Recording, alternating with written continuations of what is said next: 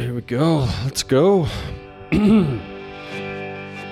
Straight to you from Jackson Hole, Wyoming. Welcome to Permit to Think. Meaningful stories and conversations from the fringe of societal norms. I am your host, Mike Dawes. As an angler and a professional host, I've spent the last 25 years traveling the far and near reaches of the world. In the beginning, the goal was untouched adventures and wild fish.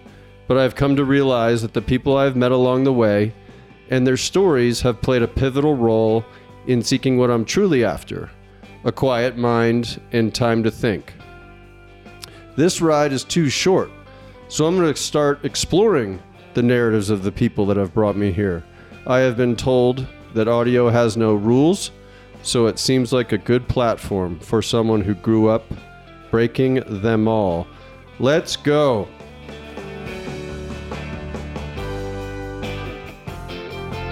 Our guest today is Harry Tebay.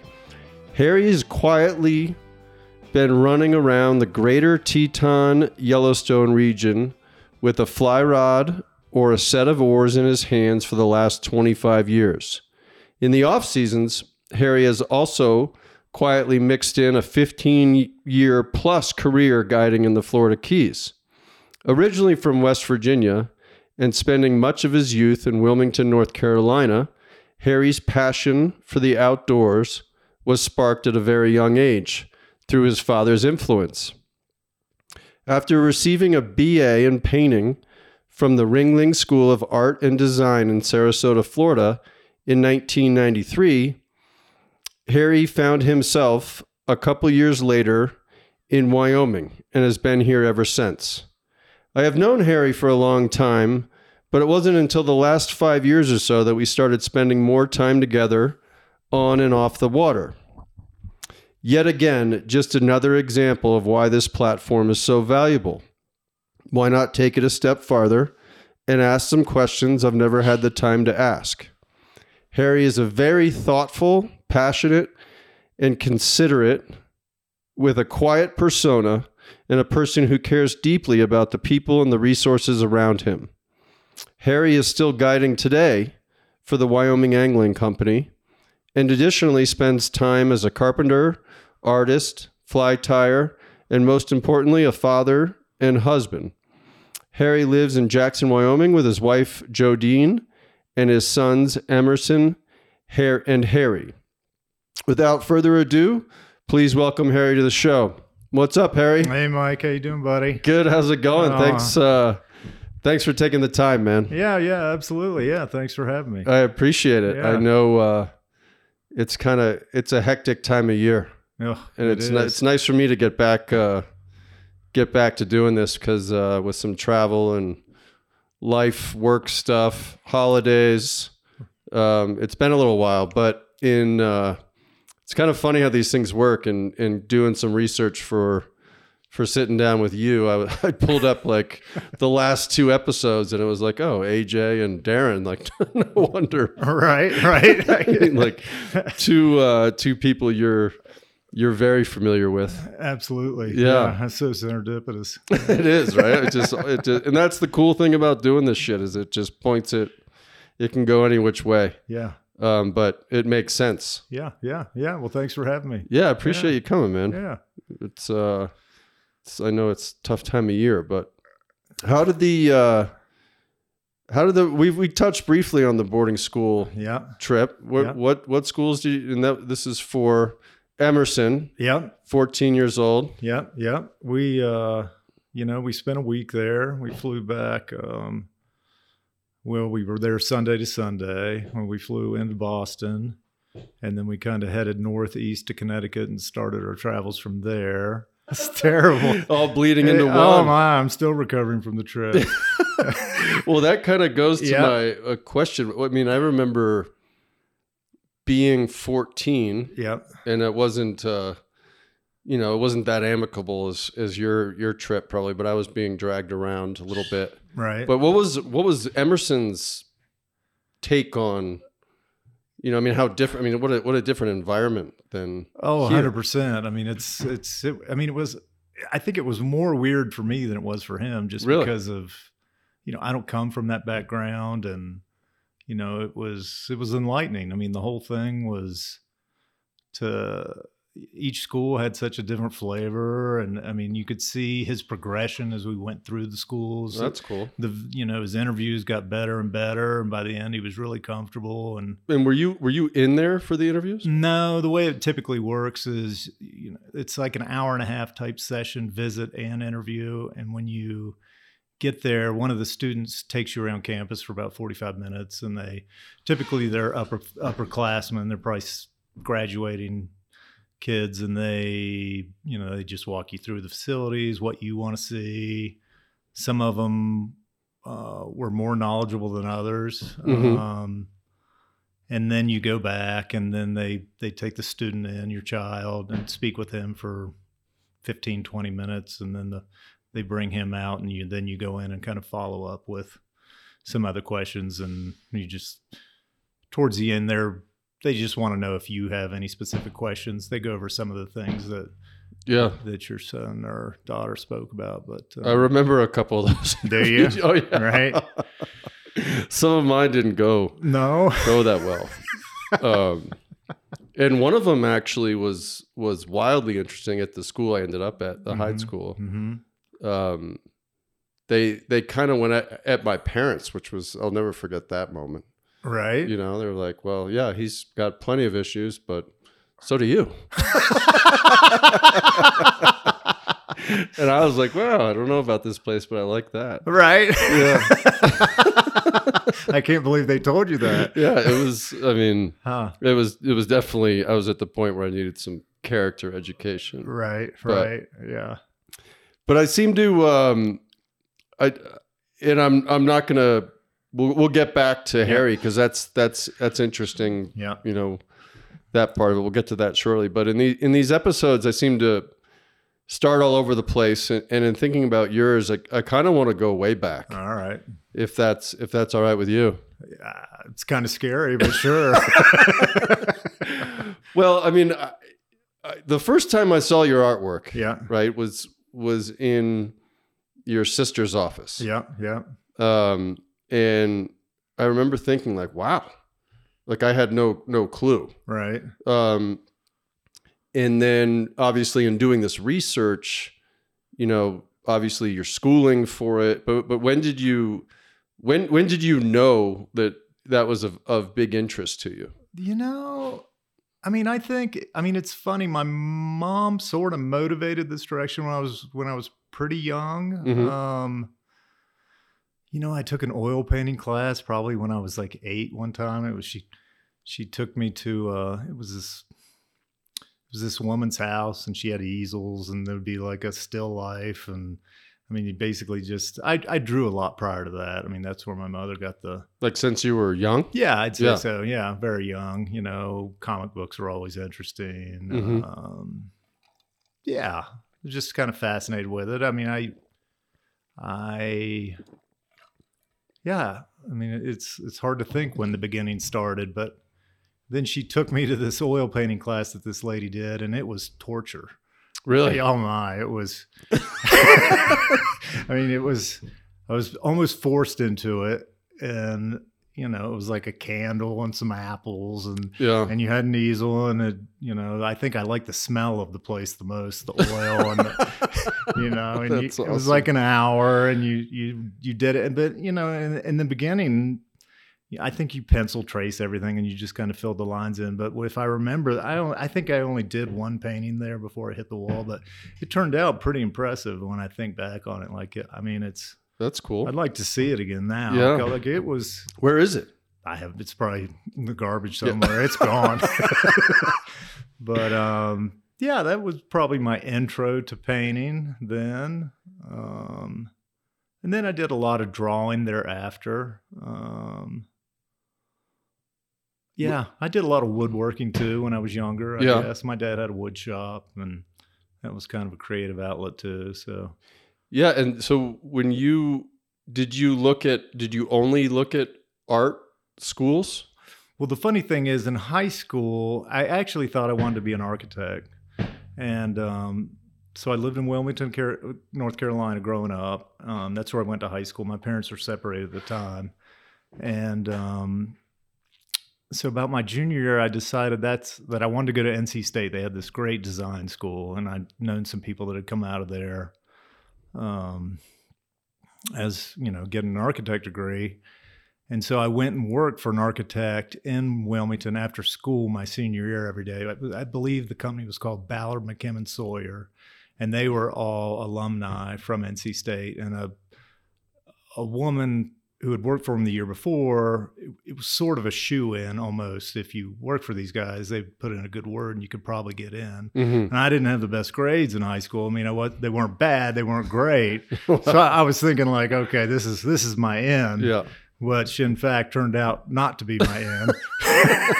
So I ended up going to NC State regardless, thinking, okay, well, I'll suffer through a year and I'll reapply to the design school and hopefully be able to go down this track. And it just everything kind of fizzled out at too much fun. And I threw in the towel after the first semester. I resigned and focused on all the important things. And and so then it kind of clicked in my mind that I wanted to go to an art school after that, something more focused. And so that's when I started to look, and I applied to quite a couple in New York. I applied to Savannah School of Art and Design, which is where my oldest son just got into school, actually. That's pretty cool. Yeah, which is the irony all in that. The family. Right. Yeah. And then and I applied to the school Ringling also, which was in Florida, and I think it appealed to my dad because in the big scheme of things, he knew one day he was going to be retired down there. And so he was like, that's where you're going. we can fish together. Right. Exactly. Right. And so that's, and is, did Harry apply to all art schools, or was it? He and Joe Dean in the past year have gone around and looked at quite a few places. I mean, they went to Cal Arts. They looked at a couple other places in California. They just got back from New York City, and he'd already heard that he'd been accepted to SCAD, and he had looked at SCAD before they went to New York. And that's Savannah, right? As you said, it is. Yeah. Okay. Yep. And it's a great town. Yeah, and it's changed a lot, I think. I mean, I haven't been there in a long time. But. Yeah, it's really gentrified. I think the university itself has bought. It used to be in a rundown area part of town, and through some type of endowments, they bought up everything around it and have just revamped the whole area. So, and they actually have an animation department in Atlanta also. It's like a sister school. So, cool. Yeah, and the animation's what he wants to focus on. Yeah. So, I'm excited. That's very cool. Yeah. And did you have post Ringley? Yeah. You moved to New York, is that right? So my senior year of college, I applied for a program. It was called I'm not sure it's still in place, but probably so. It's the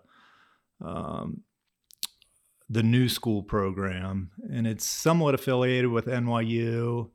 It's like an independent study program that you could do. I'd known somebody that had done it the first semester, and it seemed amazing. And so when I heard their experience, I decided to apply, and I got accepted.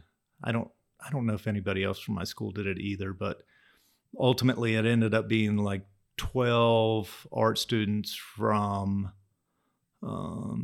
universities around the country that went there. And it was just a kind of a fellowship program where you just were provided a studio in a rundown building in Tribeca, it was just a wide open flat, and you went in there and you cubicled off your own space, and and you had like free reign to all the museums, and it was more of you didn't really have classroom studies. It was just kind of a free flowing. Yeah. Yeah. Here you go. And you can bounce ideas off people, and yeah, everybody was very different. I mean, there was a guy there named Naropa, and he was out there. He was from Naropa. And I can't even remember how the housing thing was oriented. Like I mean, he was almost like a homeless type person, self-driven. But he just slept in the studio at night, which we weren't supposed to do. You know? I mean, we were supposed to. I was in NYU housing. It was just above Washington Square on 8th, between 5th and 6th. Huh. And had you been to New York prior to that? No, I never had. Oh, wow. Yeah, it was mind-boggling. I mean, it was. I haven't really been back there since then, and I don't know. I in some ways I don't want to, because I don't want it to tarnish it was awesome. I mean, I had a great time. I mean, I feel like the population's probably doubled, and and it was busy then at that point. I mean, we'd ride the subway some, but honestly, I would walk from my dorm to Tribeca every day to go to the studio, and it was a long walk. I mean, you know, you're going all the way past Canal Street and further down, and it was. Yeah, that's funny. I grew up, you know, we used to, as kids, sneak onto trains and get into New York City, but I was thinking about this the other day. I haven't been back since I was 18. Right.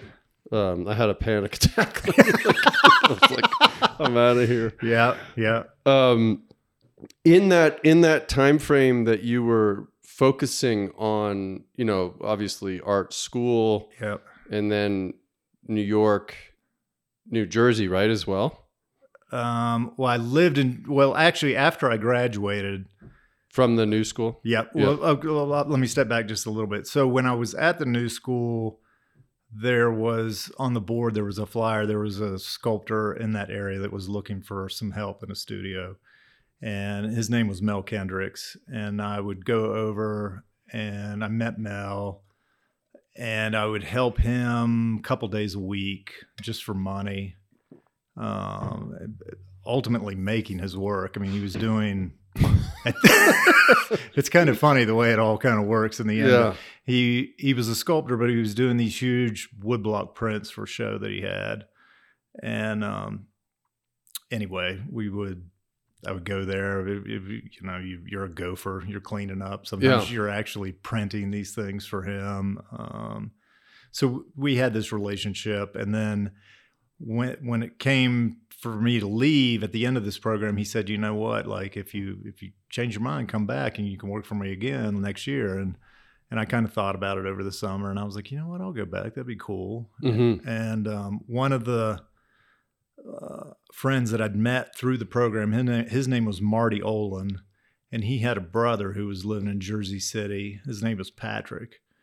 And I'd talked to Marty, and he was like, yeah, sure, you can sleep on Patrick's couch. And so, nice. Yeah, I basically moved to Jersey City and stuck out like a sore thumb. Yeah.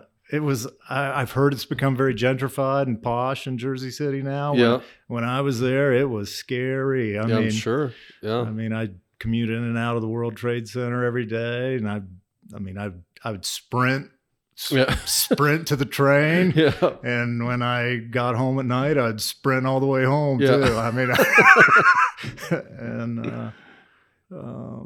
but it was fun. Yeah. Yeah. But during one thing that I was wondering about during that time frame, I mean, you obviously grew up fishing, right? Was there a break from it, or was it always kind of interwoven through whatever you were going through? So that's kind of the irony of it. My father did take my sister and I fishing quite a bit when we were younger, but it wasn't fly fishing, mm-hmm. you know, and I was terrible. I never caught anything. Like, really? They always did, and I was just, I was over it. I mean, I never wanted to go. It was, you know, it was just using a lot of bait. Mm-hmm. You know, I guess now you'd think of vertical jigging and night crawlers, and it was awful. You know?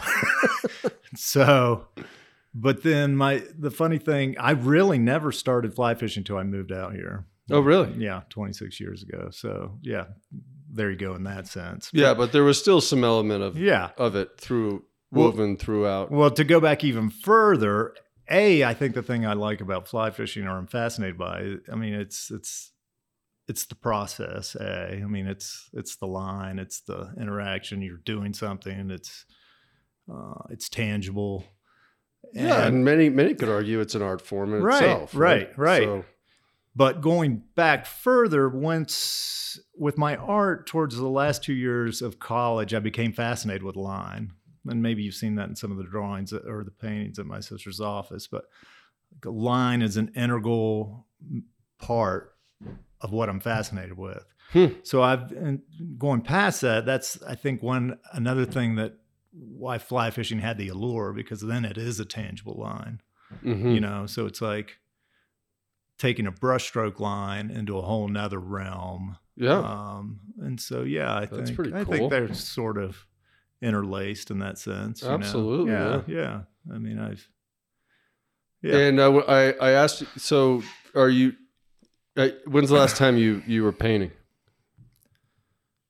You know, it's been some time. I think actually 4 months ago, Harry was interested in some painting techniques, and we sat down and sort of did something together. And I think I frustrated him even more than he was already frustrated.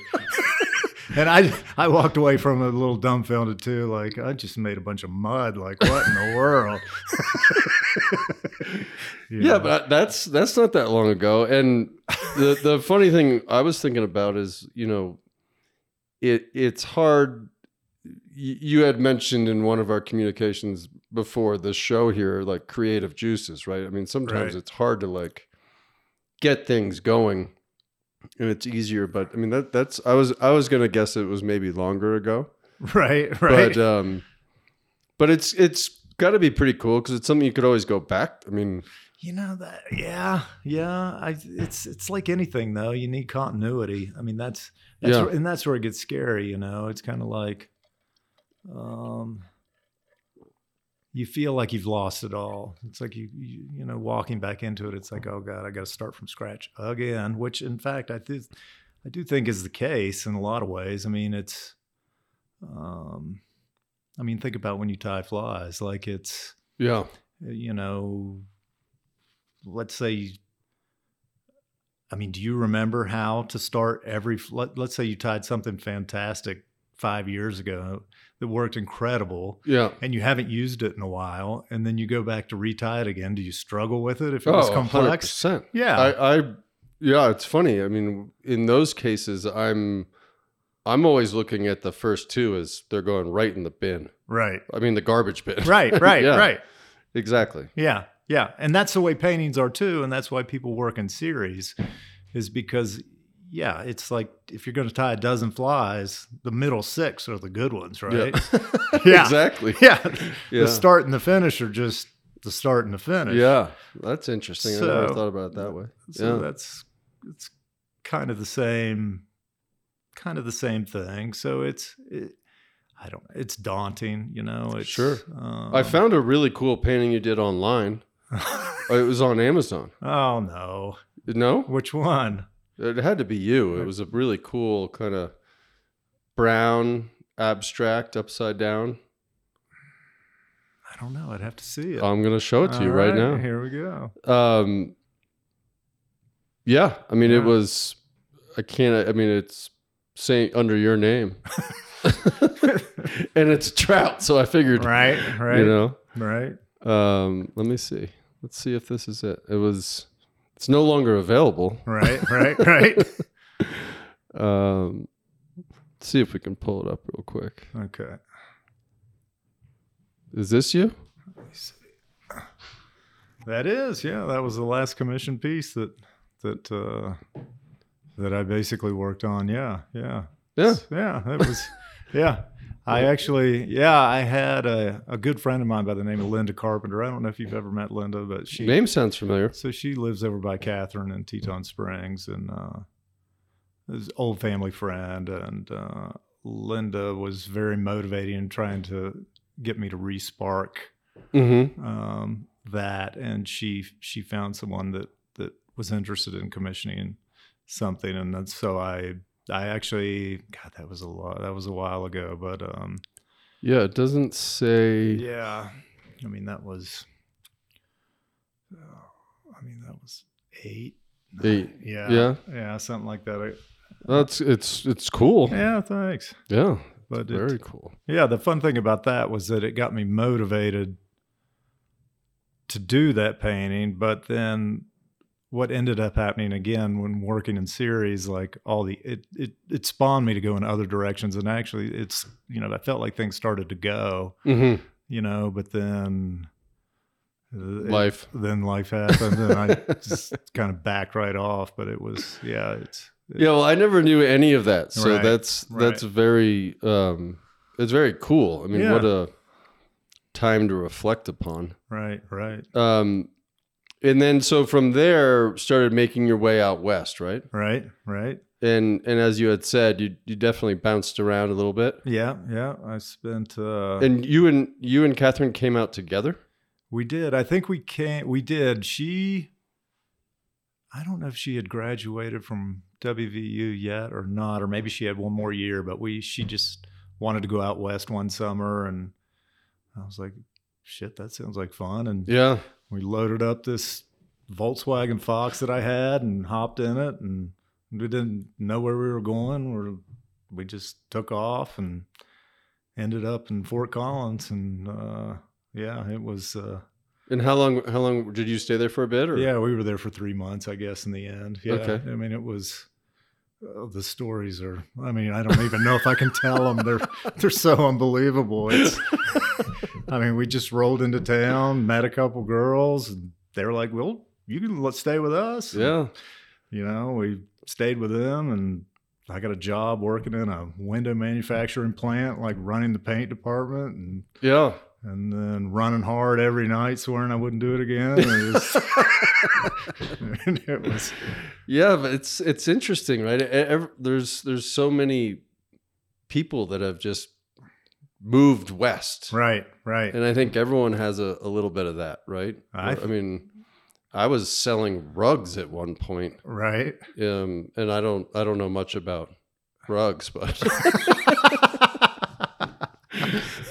but I mean, it's, and then so how did you eventually get here? And for the listeners, just so Harry's sister, Catherine, was my neighbor when I first moved to the area to even make it even smaller. Right. Now, was that the first place you lived? That was the first house I've ever owned in my life. Yeah. And was that Mike Doyle's house next door? Do you remember? Or Sean Doyle? Was that exactly? It? Yeah. And then Catherine bought that. Yeah. Right. And do you remember the Run, Ride, Rattle? No. Okay. What was that? Well, that was you ran like 5 miles, you rode 5 miles, and then you had to drink like 6 PBRs in a record time to win. And so that all took place at Sean's house before Catherine owned it. And at that time, that was the only house over there. The only one. I mean, wow. You think about it the way it's changed now. Like, even when you were her neighbor, there wasn't much around. Not much, yeah. Yeah, it was just unbelievable. That's crazy. So how did it end up here? I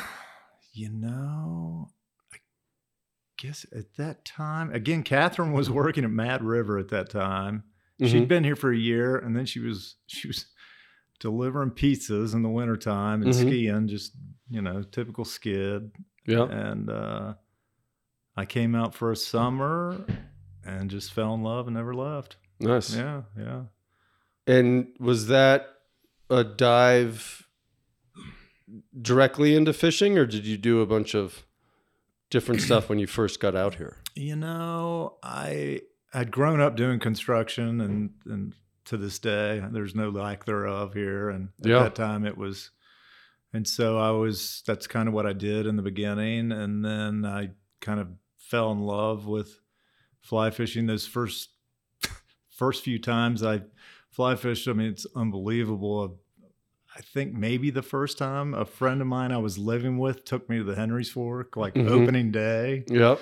And we went out on the ranch, and I probably haven't even ever casted in my life. Uh-huh. And I'm out there, it's hot, nothing's going on. People were sitting up and down the banks, you guys having some beers.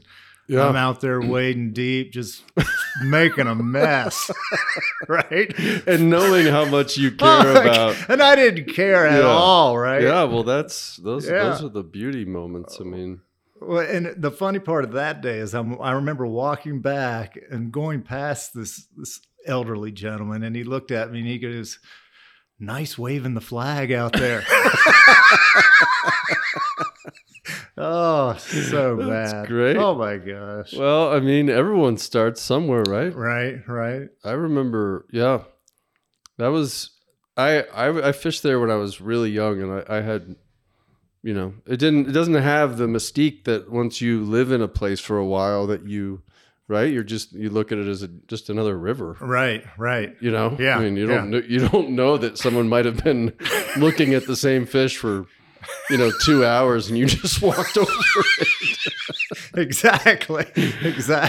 But I mean, there's an innocence in that's pretty amazing. But where was the first, so then did you work in, did you go to guiding right away, or did you? No, once I became enamored with it, I mean, it was kind of all I did any moment I had off. I mean, I can remember, banging nails all day, hopping in my car, driving to the Henry's Fork, not repeating that terrible method, but actually becoming better. Mm-hmm. And then just any chance I got. And then I decided I wanted a boat, and I spoke with my dad about it a little bit, and he actually, I don't even know how we came up with this, but he ordered have you ever seen those McKinsey boat kits?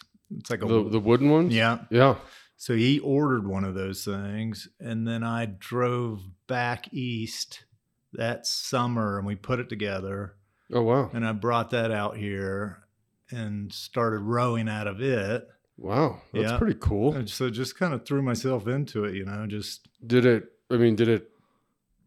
perform all right? Yeah, I mean, it worked great. I mean, wasn't taking on water. No, it was a beautiful boat. I mean, wow.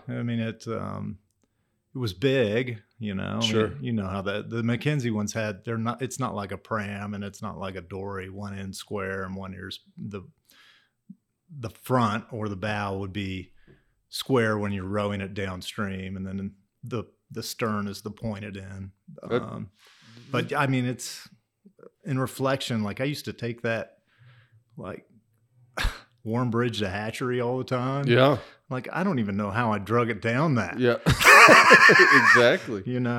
But what a pretty artistic way to get into float fishing. Right. Go and build your own boat and then drive it across country. I mean, do you know where that boat is, or did it? I don't. I think it's left the valley. Has it? Yeah, I haven't seen it since then. Yeah. I mean, I think maybe I had it for 3 years. It was a problem storing it. Maybe I used it for 4 years, but because those boats probably need to be covered inside. Yeah, you can't. That's a challenge. It was. I mean, it went through all kinds of processes to winterize it every year, and then finally, aside from it just being physically, at that point, I had started. I had started to guide. Mm-hmm. I guided out of it for for 2 years. Mm-hmm. And I was fortunate enough through, all my enamors with getting oriented into it. I became really good friends with Howard Cole and Jim Jones over at High Country. And, I was picking their brains and they were kind enough to ultimately let me start guiding for them a little bit. And then it just kind of opened up. So, after guiding with them in that boat for a couple years, I decided, I want a different boat. This isn't a good work vehicle for one thing. Yeah. It would be very interesting if you run into that boat again. Right. Someday. Right. Well, the irony is my dad templated that boat and made another one, which he's got back east. Really? Still? Yeah. So last time I was home, I went out and uncovered it and looked at it, and that's pretty cool. Yeah, one day I'll get back out in it. Yeah, use it again. So, yeah. I often think about that. I mean, we've all had a bunch of different boats, but there's ones that maybe you still wonder about a little bit. Right. Especially, I'm presuming if you build it, you probably think about it a little more. But, right. I often, just think about trying to track one boat in particular down. But, right.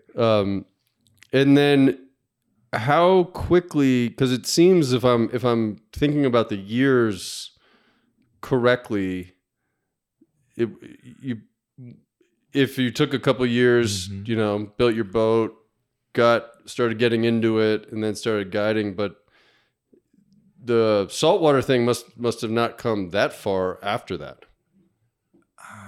Let's see how far.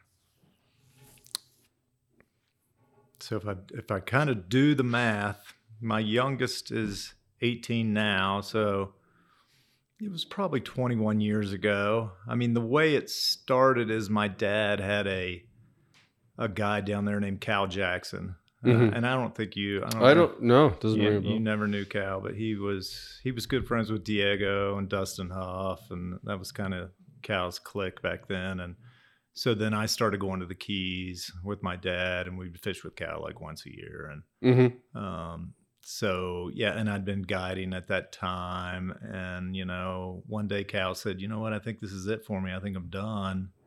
And then, I was like, well, what are you doing with your boat? He had this Dolphin Super Skiff. It was an old boat. It was sweet. And he said, I don't know, you want to buy it?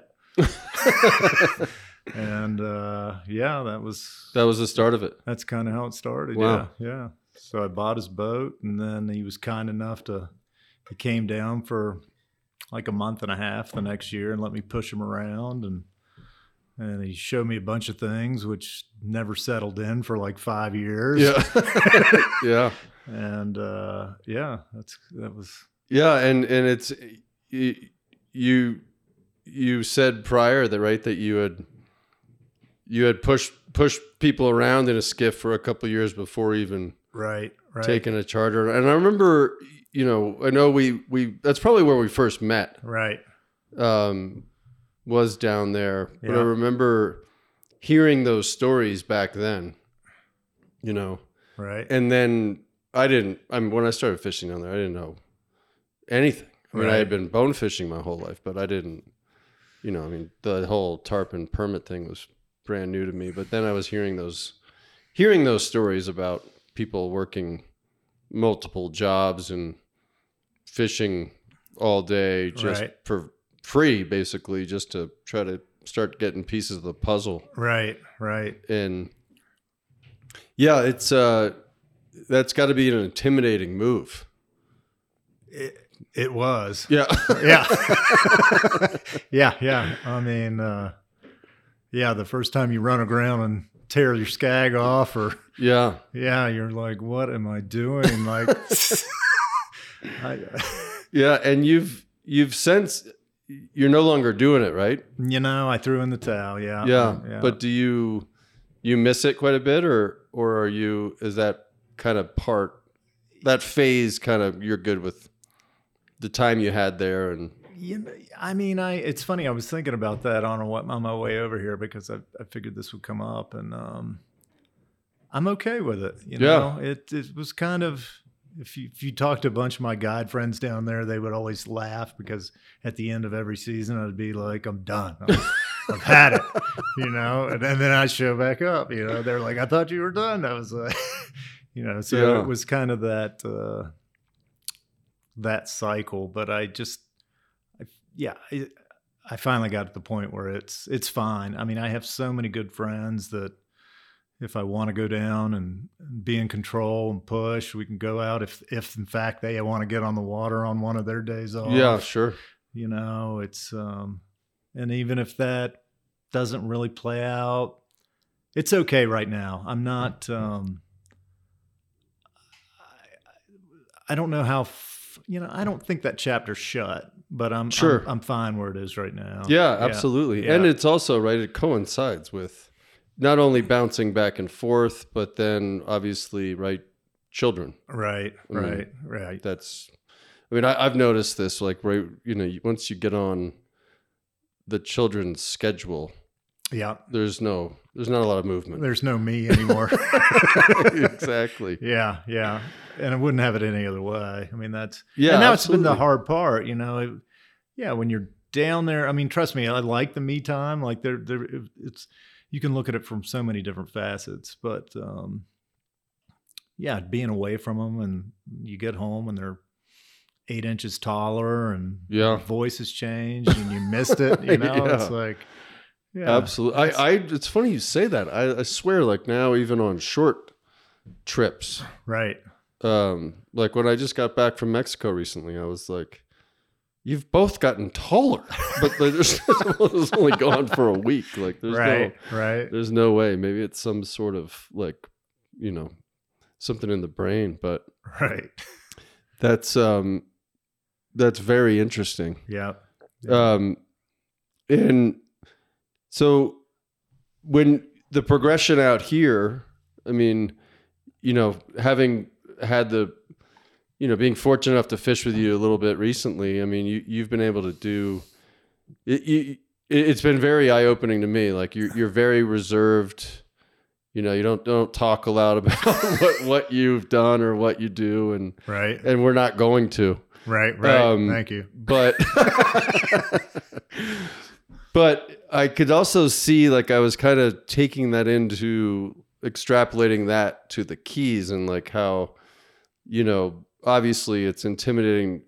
It to me, it seems like one of the most intimidating places to fish, or even try to. I couldn't even imagine. I never guided there, right? Mm-hmm. So, but I know enough people and did enough that I can imagine. Right.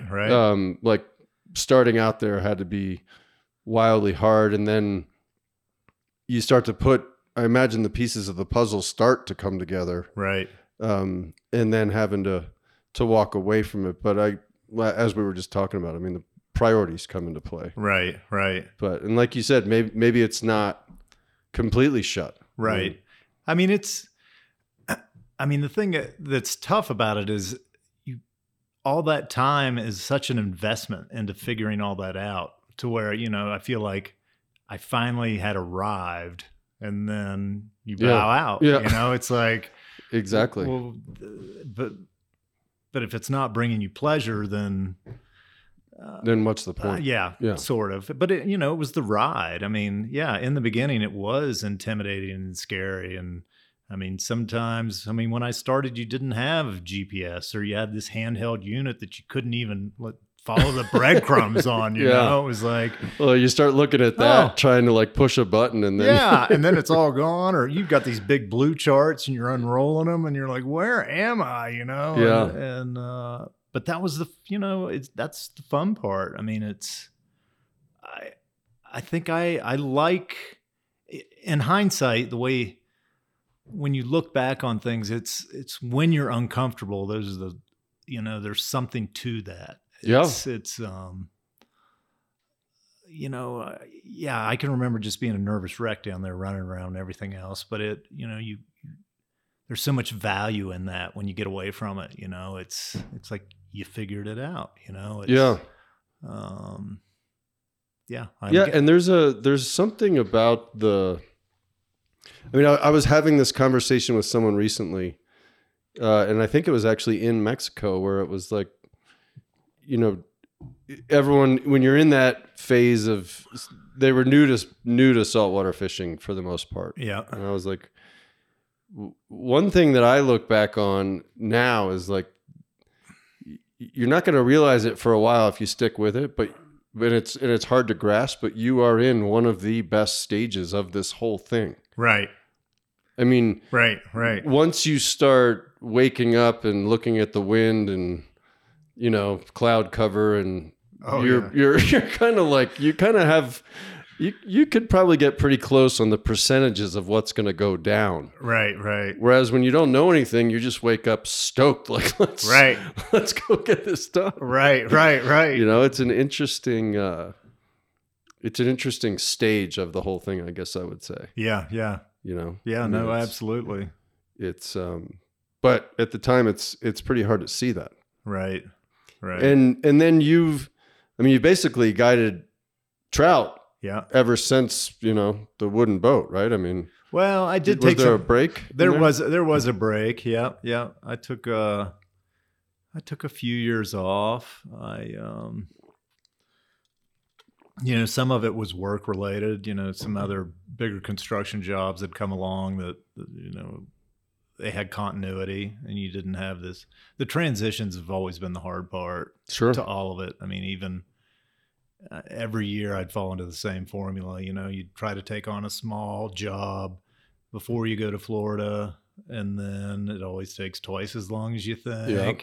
And then by the end, before you go to Florida, you're working 18-hour days for like a week, just trying to wrap it up. And then you're bumping your plane ticket back another week. And because you can't leave these people standing, and you got to get it done. And then you get down there and then the boat doesn't work. Yeah. Exactly. And so it's just hectic. And that's a lot of transition. It is. It is. All around. Yeah. Yeah. But with the trout thing, it was pretty steady. I mean, the break was kind of, would you call that in the middle of, let's call it, 25 years or so of doing it? I would say so. Yeah. I mean, I think I took, let's just say 3 to 5 years off. It's hard, and you'd think that's pretty vague in terms of large openness. But yeah, I kind of hit the whole wall with it. I don't know why. I mean, at that point, maybe the saltwater allure had much more interest to me, and the trout thing had just kind of dissipated. Like it felt a little humdrum. Yep. And then, I started to miss it. I mean, I can remember doing a job down on the river one day, and it was just doing a deck, and I didn't have a whole lot of help. I'm watching guides floating by, and as we were joking about the grass being greener the other day, and I wasn't watering the grass around the deck very well. It was the river was looking attractive. Yeah, sure. And and so and then I just just sort of got interested again, and then ultimately, AJ and I really didn't know each other at that time. But didn't live far. No, we were neighbors at the time. Yeah. I think we'd gotten to know one another through hockey, both our kids playing, and we just by association running into each other once in a while. And at a certain point, he just approached me like, "Hey, would you want to guide again?" And it's like, for anybody else, I wouldn't. Yeah. Yeah. But for you. This sounds interesting. So and it's been infectious. I mean, it's just great. I love working with those guys. I mean, AJ's AJ, right? Absolutely. I mean, he's the salt of the earth. Salt of the earth. Yeah. And it's fun to be around. He's so considerate, and the crew that he has put together are all fun. And and as I've gotten older, I feel like I look at the whole trout thing differently again. It's kind of like I have a fresh appearance to it all. Like it's interesting again. I think and I don't even think it's just that. I think it's where I'm at mentally to where I can appreciate it. And you and I have had some good talks about that, because things have changed. Right. And at times it could be frustrating to the point of you could go the wrong way with it. Right. But, then we all look at where we're lucky enough to be. Right. And the amount around here is kind of wild, the option wise. Yeah. It's pretty special still, I guess is what I'm trying to say. It is. No, you're absolutely right. Yeah. And you foresee keeping on with it? We'll see. I mean, that's another variable as to why the Florida thing. I mean, there's a plethora of reasons that I feel like I've stopped, but physically that was becoming really challenging for me. I'm developing arthritis and tennis and golfer's elbow, and the system's breaking down. Yeah. So even rowing a boat now is becoming a little challenging. I mean, and I just need to look at it differently. I just need to slow down, Sure. like don't pull as hard. Yeah. Don't, and I can't stop myself. So. Yeah. Yeah. So it's quite an adjustment. Right. So, we'll see. I mean, ultimately, and I think in the back of my mind, this whole art thing to like go full circle, like I do want to give it another real solid whirl, That's cool. And so that you can't do it all. So you're just you're going to have to, the trout thing might take a back seat to some of that focus. Well, and going back to your kind of reference on the, you comparing it to tying a fly, right? Like the part that isn't lost though is like you know how to wrap the thread, right? I mean, you might not remember, right? So I'm sure there's a lot of it that will, if you went that direction, that's not lost on you. No. You're absolutely right. And would you think you would stick with the same stuff you were doing when you kind of, or would that be because I mean, I don't know that much about, right. I mean, my art kind of is honestly like getting creative is trying to do this, right. Tying flies, and that's kind of right. Never done any painting, right. Not good at drawing, right. So, right. I don't know. It's just, but it is very interesting to me. Yeah. As to like how you would, if you were to get back into it, right. Would it be picking up where you left off, or like a totally different medium, or? I think I would just incorporate. I mean, it's something again, even though I haven't made a lot of art over the years, I've done a lot of different things with lots of different mediums. And I've always kind of thought how to blend all those methods into one solid thing. And so that's kind of where I'm at with some of that. But paintings are a funny thing in particular. I mean, again, if you sit down and do a bunch, just like we were talking about, 3 of them will kind of turn out to your liking. Mm-hmm. And let's say the other 9, you're just like, those are awful. And you just turn them against the wall and don't look at them. But then you let them sit for 2 years and you turn them around and you'd be like, you might be like, this is amazing. How did I do that? That is amazing. Right. And so again, just to go back again, against what we were saying about remembering how to do things, maybe you don't want to really remember, it's the universe throwing you a gift. I mean, so you probably don't know then. Not necessarily. I'd probably just start, I try. That was the one, my personal approaches to a lot of it is not having I'm not an illustrator. Like I don't necessarily need to. I want the painting to develop on its own, and have its own life and speak. I don't, I don't need to necessarily do a lot of thumbnails and then just mock it up and have it be the finished work. It's more, it needs to come out of itself. Mm-hmm. So just starting and seeing where it goes. But that's hard. I mean, just that ties. How do you make money? With spending that time doing that. And so I think ultimately through all of it, that's been my fear, and the most uncomfortable variable is, But as you said earlier, right? Some of the most. There you go. You got me. Exactly. Yeah. Some of the magic is in those uncomfortable peanut butter, jelly, and ramen moments. Exactly. Right.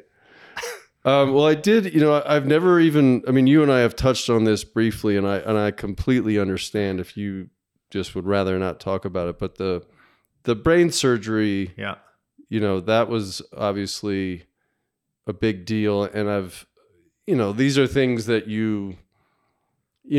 for me as a person, right? Sometimes I've gone through a bunch of surgeries, and sometimes you don't want to talk about them. So if you don't want to talk about it, I completely understand, but is that no. I don't have any reservations about it. It's okay. Yeah. Well, is it correct that you found out about? I mean, how did it come about? I've heard, and I don't know if this was. I can't remember if it was from you or from someone else, that there was someone else that was had a similar That's correct. Yes. Okay. So yeah, this is where it gets really weird, honestly. So my next door neighbor, who's about the same age as I am, and he for a year was having these headaches. He was, and he couldn't sleep. He was struggling with some stuff, and I remember at one point he was asking me if I could recommend anything for him to help him sleep, and I just thought of melatonin. I don't know if you're familiar with that. Yeah. And I was like, I used to take this melatonin. Maybe you should try it. Maybe it'll help you sleep. And he was, and anyway, I think that was right before I went to Florida, which is typically the end of March.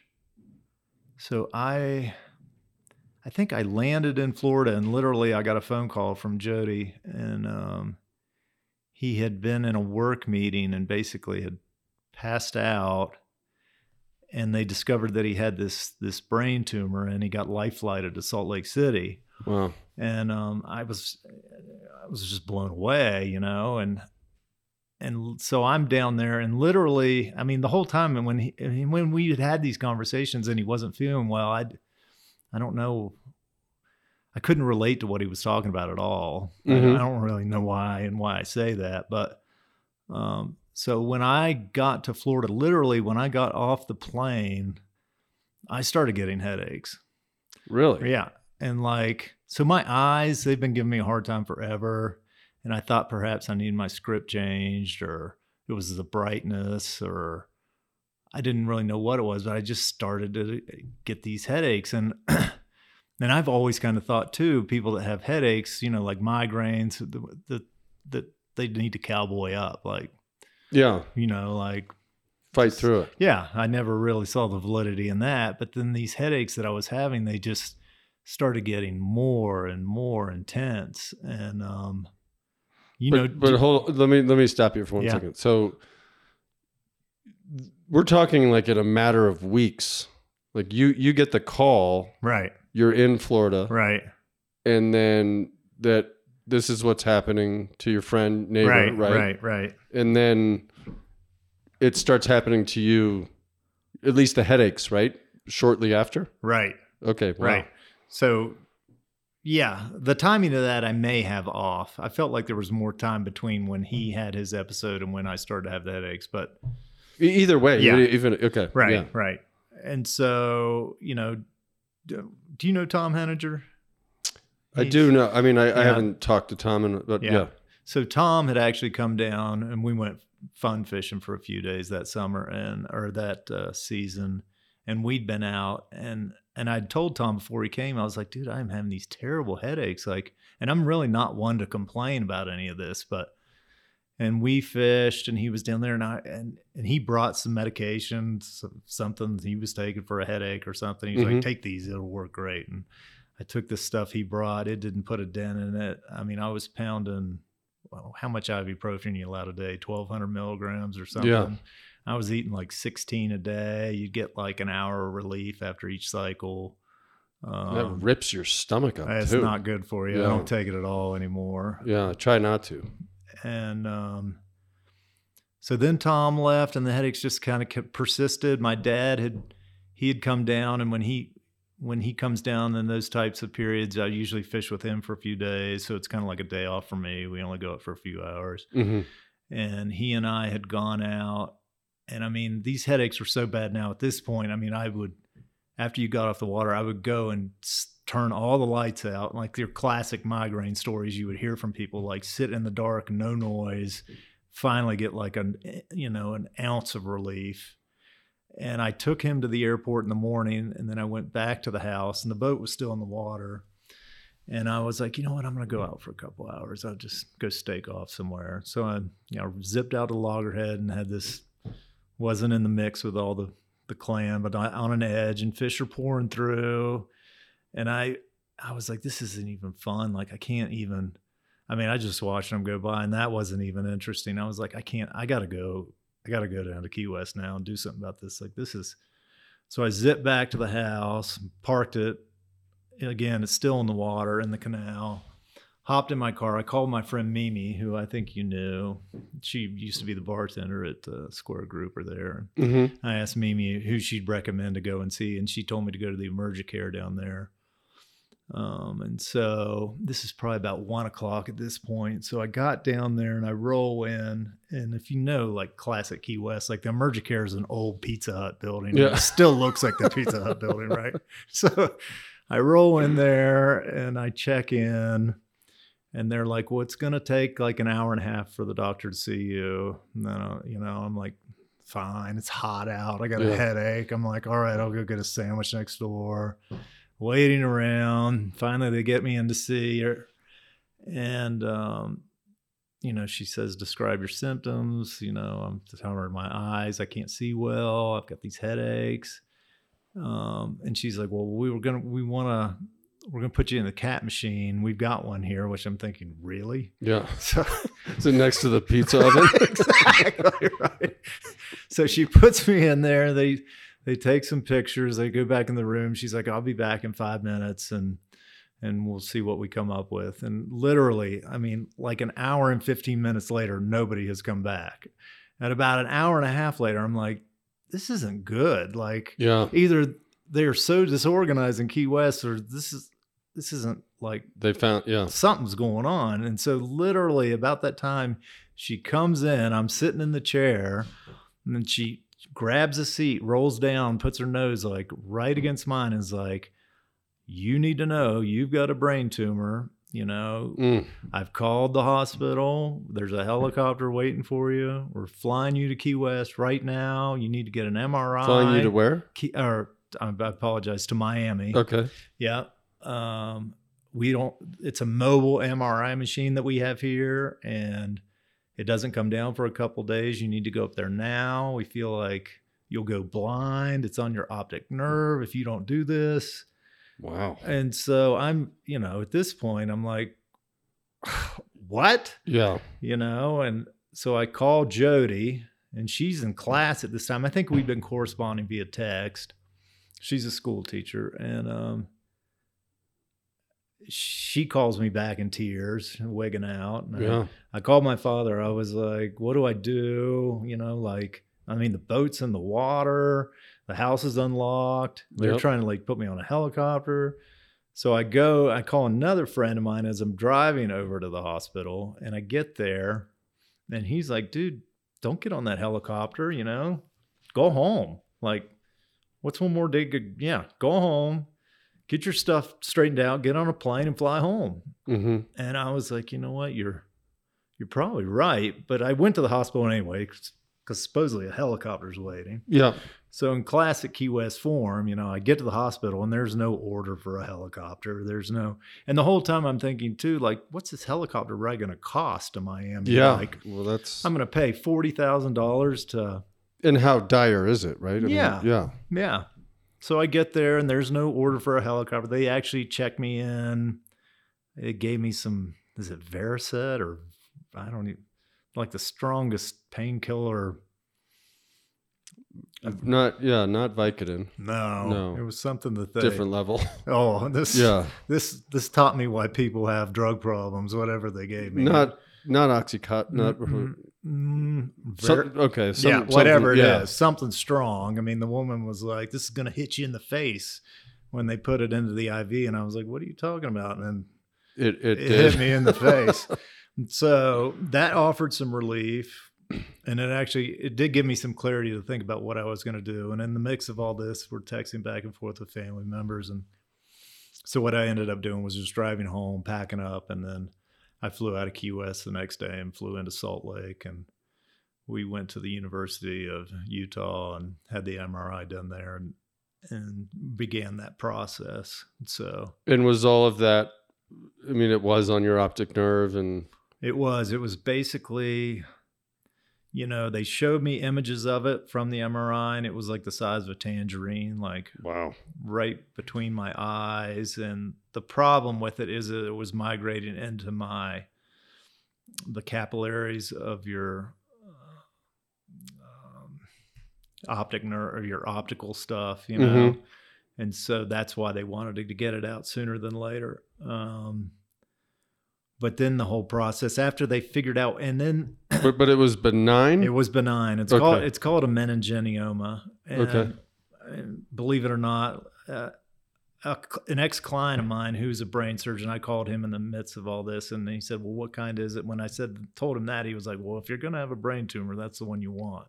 Yeah, because it's more of a topical thing. The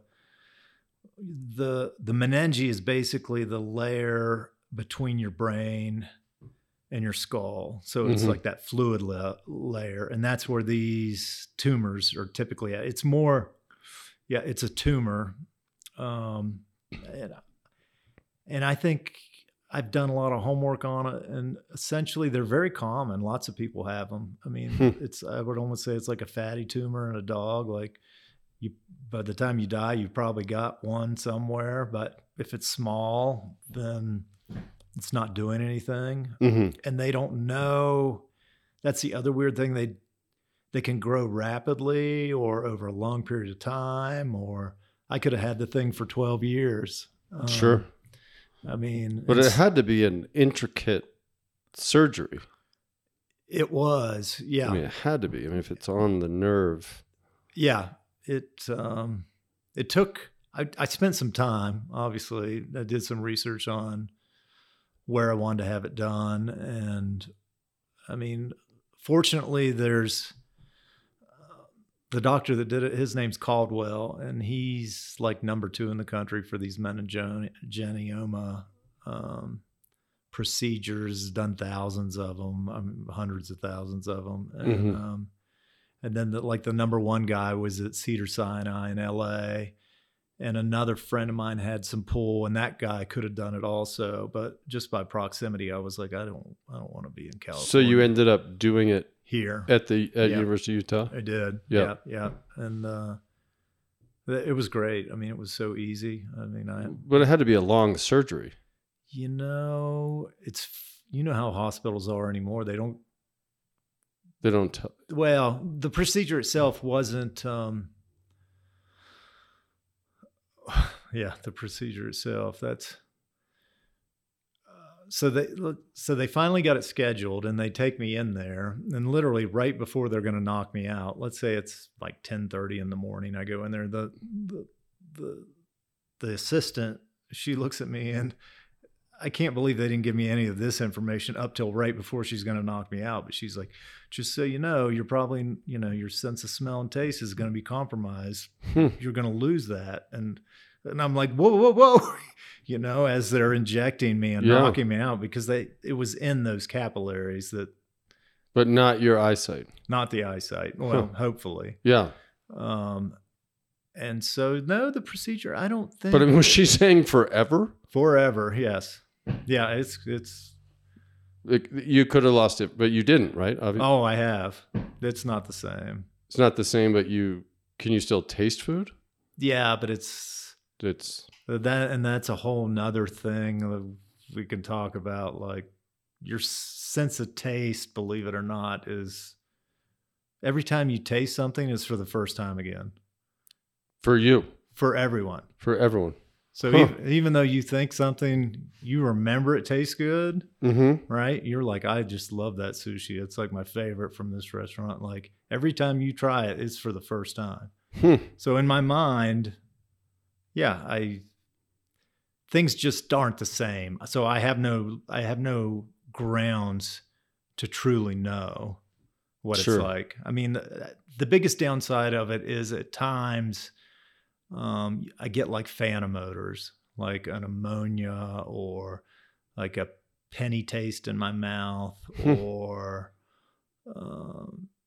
so everything is it's different, right? And do they attribute that to anything? Because that's very interesting. It's just your olfactory nerves aren't there. Yeah. Yeah. So, and do you have to, well, I mean, I imagine the recovery process. It was tough. Yeah. Yeah. I mean, the night after the surgery, I had some type of a leak. I remember waking up and all the alarms were going off, and And then the nurse came in who was on call. This is like at midnight. She's screaming. No, she wasn't screaming. She had her act together, but she was like, I need help now. I need help now. Yeah. And they gurneyed me out of there. And she was like, we got to give you another MRI. I got to see where this is bleeding or you're leaking. And took me down there, and there's I'm wanting to throw up. I mean, I'm just nauseous. And she, as they're starting to stick me in the MRI machine, she's like, you cannot throw up in that machine. I was like, it's like, I don't know I can't make any guarantees here. Like, yeah. So they stuck me in there and we got through that. And then it's all kind of a fog. It got straightened out. But then basically I was only in the hospital for like 3 days. Yeah. Until they discharged me. And was it tough, the months following? Or was it more of like a immediate relief cure, or not cure, but you know what I mean? Like that pressure was gone, or, I imagine your body would have to heal first. Right. Right. I mean, that's an interesting perspective. I don't even think I slept a lot. Mm-hmm. You didn't even really think about the pain relationship at that point. I mean, I didn't feel bad. I was pretty mobile. Mm-hmm. Just laid around a lot. I mean, it wasn't that I felt relief at that point. It was just, you're just drained, And in that, with that type of tumor, is there a risk for reoccurrence, or do you have to, or were you just released? You know what I mean? Or do you have to have follow-ups? Or I have had to have follow-ups, actually. Yeah. At first it was like every 6 months you get an MRI, and then it's yearly, and then it's biannual. And then the last time I went in, they were like, you don't need to do this anymore. Huh. So, yeah. And going backwards, right? Was it the same type of tumor that your neighbor? That is the irony. They were exactly the same. His was in a different location. Yeah. Wow. So, you wonder, I mean, is it the power lines? Is it the water? Is it something in the neighborhood? I mean, I think that thought has to enter your mind. I mean, there's no, I'm not saying it's correct or not. I'm just saying 100%. No, I agree with you. Yeah. I mean, at times I try not to think about it because it worries me about my family, Sure. I mean, why? Yeah. I've gone down that rabbit hole and asked all kinds of questions, and the doctors have told me it's just, there's no cause for these things. They don't understand it. Like it just, and it's not radiation or exposure to something. Yeah. But the fact that it's so ironical that it could happen within that kind of a time span and our ages. And I don't know. I just, yeah. That's wild. Right. Yeah, and there's plenty of coincidences. I mean, right out there, but right. And so now today, I mean, besides the taste and the smell, is there any lingering, or is now it more of a relief? Yeah, it's so funny. I've always had a bad memory. Mm-hmm. So the one upside of this is I use it as my scapegoat. Yeah. Absolutely. It's so hard for me to tell, Mike, because I think just where I'm at physically with age, I'd love to say that's a contributing factor, but I just think, the machine's not operating the way it did 10 years ago anyway. And so it's hard to tell. I mean, I get tired a little more frequently, I feel like, since that happened, but I think that's life. I think it's I don't know. I'm fortunate, I mean, absolutely. Yeah. But it's also scary. Right. I mean, it's right.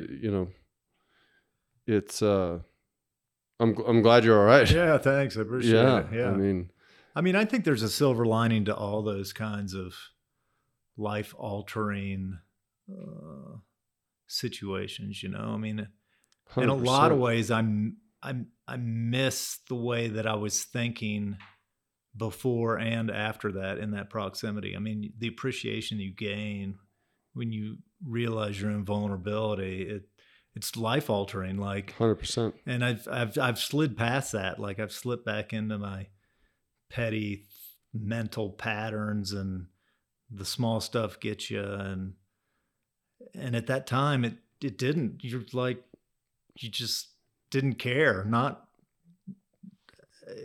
I would like to have that back sometimes. Like. Yeah, I mean it's a very forceful present moment kind of movement. I mean you don't have a lot of options but to be in the now. Right. And I think that's something we're all chasing, and it gets to be pushed into it, and then be able to look back on it in hindsight is very interesting. Yeah. I mean, yeah. Well, yeah, I've always kind of danced around it with you, to be honest, because I was, I mean, you didn't want to ask. Right.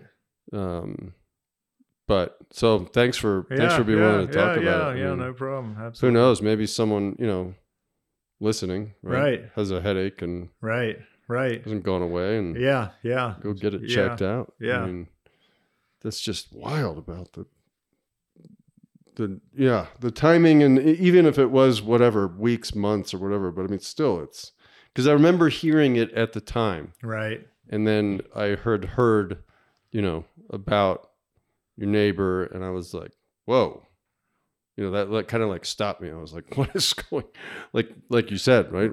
Was there some kind of power line or, I don't know. I mean, it's, well, yeah, like I said, I'm glad. Yeah. Glad you're all right. Yeah. No, thanks. You've been reading anything good? It's funny that you say that. I used to be an avid reader, and literally, I haven't really read a lot of. I can't find good material. First of all, we're gonna have to talk. Yeah, I'll have to give you some for sure. Yeah, but I'm a big fan of Cormac McCarthy. Have you read any of his books? I have, but it's been a while. I need The Road, right? Yeah. I need to go back and probably read that again. I remember that having an impact on me. Right. Well, he just came out with another book. It's called The Passenger. Oh, really? Yeah. And I don't think he's had a book out for a while, maybe since The Road, probably. Yeah. Or No Country for Old Men. Maybe that was his last novel. But that was one that I was very pissed because I actually watched the movie. Right. And then I was like, God damn it. You're just seeing the movie the whole time you're reading it? Well, no, I was like, I should have read the book first. Right. But so you're thinking about reading again? Is that the? Well, I'm almost done with this book. Oh, actually. You're in it. Yeah, okay, yeah. I mean, I probably have 50 pages left. I've just been. It's been eating me up. It's been a good read. So cool. I've got some. Someone just sent me this book. It will take you 2 nights, but it's Chop Wood, Carry Water. Okay. It's that's where I got that. Maybe I think I told you. The grass. Yeah, where the grass is always greener, and the guy was like, "No, the grass is green where you water it." Right. But it's funny you say that because I asked most people that, and even if they're not reading, right, like they'll be like, well, but this one book. Yeah. And I was thinking the other day, I need to go back and kind of just start a list going. Yeah. Because it's pretty funny. My reading has followed kind of these episodes. And actually I've had people, send me books from it, which has been really cool. Yeah. And then I did give you a heads up, but who, this is always a hard one because but I think I even sent it to you in bold, like, who is one of not the, one of the most interesting people you ever met, and why? Well, this is a tough one. I mean, I'm sure Jody and I discussed this too. I was like, I am stumped here. Like, what would you say? And she gave me some for herself. Yeah. Yeah. Her answer was pretty profound. It started a good conversation in our house. That's awesome. Honestly, I don't feel like I can give you just one. Yeah. Well, then give me a couple. All right. Well, I think I've come up with a list of like 4. Mm-hmm. And they're not like innovators or, I've listened to some of your other podcasts and I'm amazed by people's answers. And it's pretty all over the place and very cool. Right. Right. I mean, for one, growing up, my father had a young man that helped. I worked for my father in the summer, and this gentleman, Jim Bennett, was kind of a full-time employee of my dad's. And in the summer when I worked for my dad, Jim and I would work together. And Jim was he was sort of uneducated. He never finished high school. He didn't drink any alcohol. Mm-hmm. Smoked cigarettes like a train. Drank coffee. Ate terrible food from convenience stores. Yeah. But he was just so good to me. I just love Jim, and he just made a big impact on my life as far as being like a good person, I mean, he was just fun to be around. And then I had an instructor in college by the name of Leslie Lerner, who was just an amazing artist. He, the way that his mind worked was just fascinating, and it really opened up my mind to art in itself. I mean, he lived in another universe essentially, and he would just be as normal as you and I, but all his work was about it was on a theme called My Life in France, and so he had like this alter ego that, and these paintings would depict his life in France. And it's hard for me to delve deeper into that, but just the lessons that he taught me and the kindness that he showed and was uber inspiring. That's cool.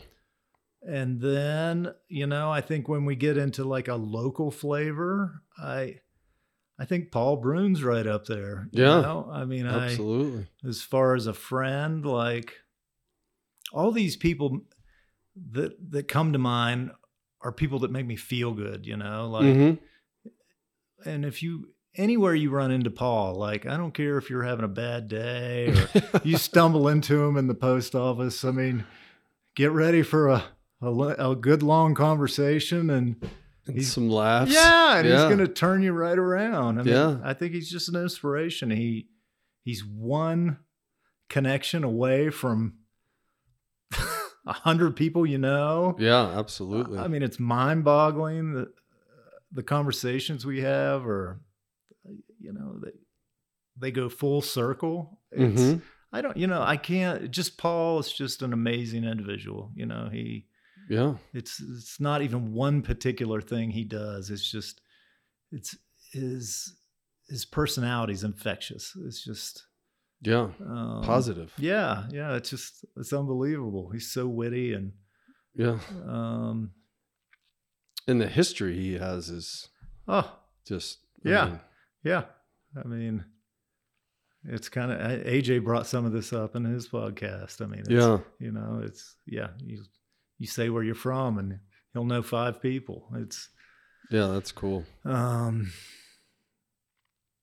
Yeah, I think that's kind of it. But there's just, I mean, it's in my mind. What's cool is that there's a theme in there, right? Right. Yeah. Right.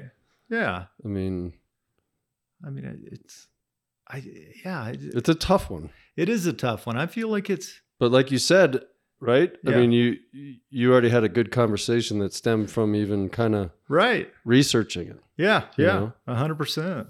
It's, and it's funny, you talking about that right now made me think of a couple, you know what I mean? Mm-hmm.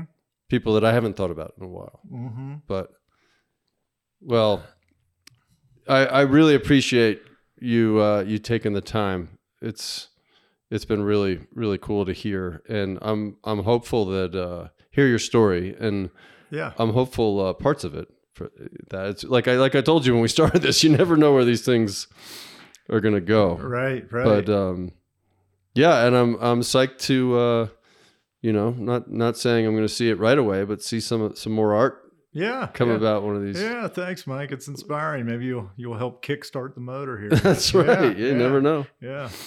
Well, I really appreciate it. In this part, I just absolutely love. Like you've never, to find more information about Harry, go to because you wrote, I've never had a Facebook or Instagram or TikTok or any of it, right? Right. It's I'm stuck in my ways on certain things, and social media isn't one of them. So it's funny because someone tried to and I'm with you. I definitely recognize it in the business world, right? It's not going anywhere.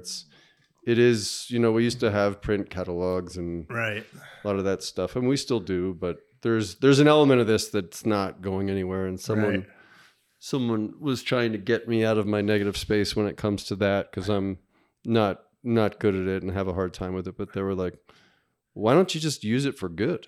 Right. And I was like, that's kind of hard to argue against. You're absolutely right. Yeah. But, well, I guess maybe, then I was like, maybe just, if you want to get in touch with Harry, go to Wyoming Angling Company. Or you can go straight to my email. I'm not scared. Yeah. All right. Yeah. Which is harrytb5@gmail.com. So, there we go. Yeah. Nice. Well, again, I appreciate it, man. Yeah, absolutely, Mike. Thanks so much for having me. Oh, yeah. Anytime. Do it again. Yeah. Good stuff. Hope you enjoyed this episode of Permit to Think. My hope is this podcast offers meaningful conversations and stories from the fringe of societal norms. Be sure to subscribe and support the podcast by leaving a review on iTunes, Spotify, whatever you're using. For more information, head on over to the website at permittothink.com, and please forward this show to anyone in your network who you feel might dig it. I'm out.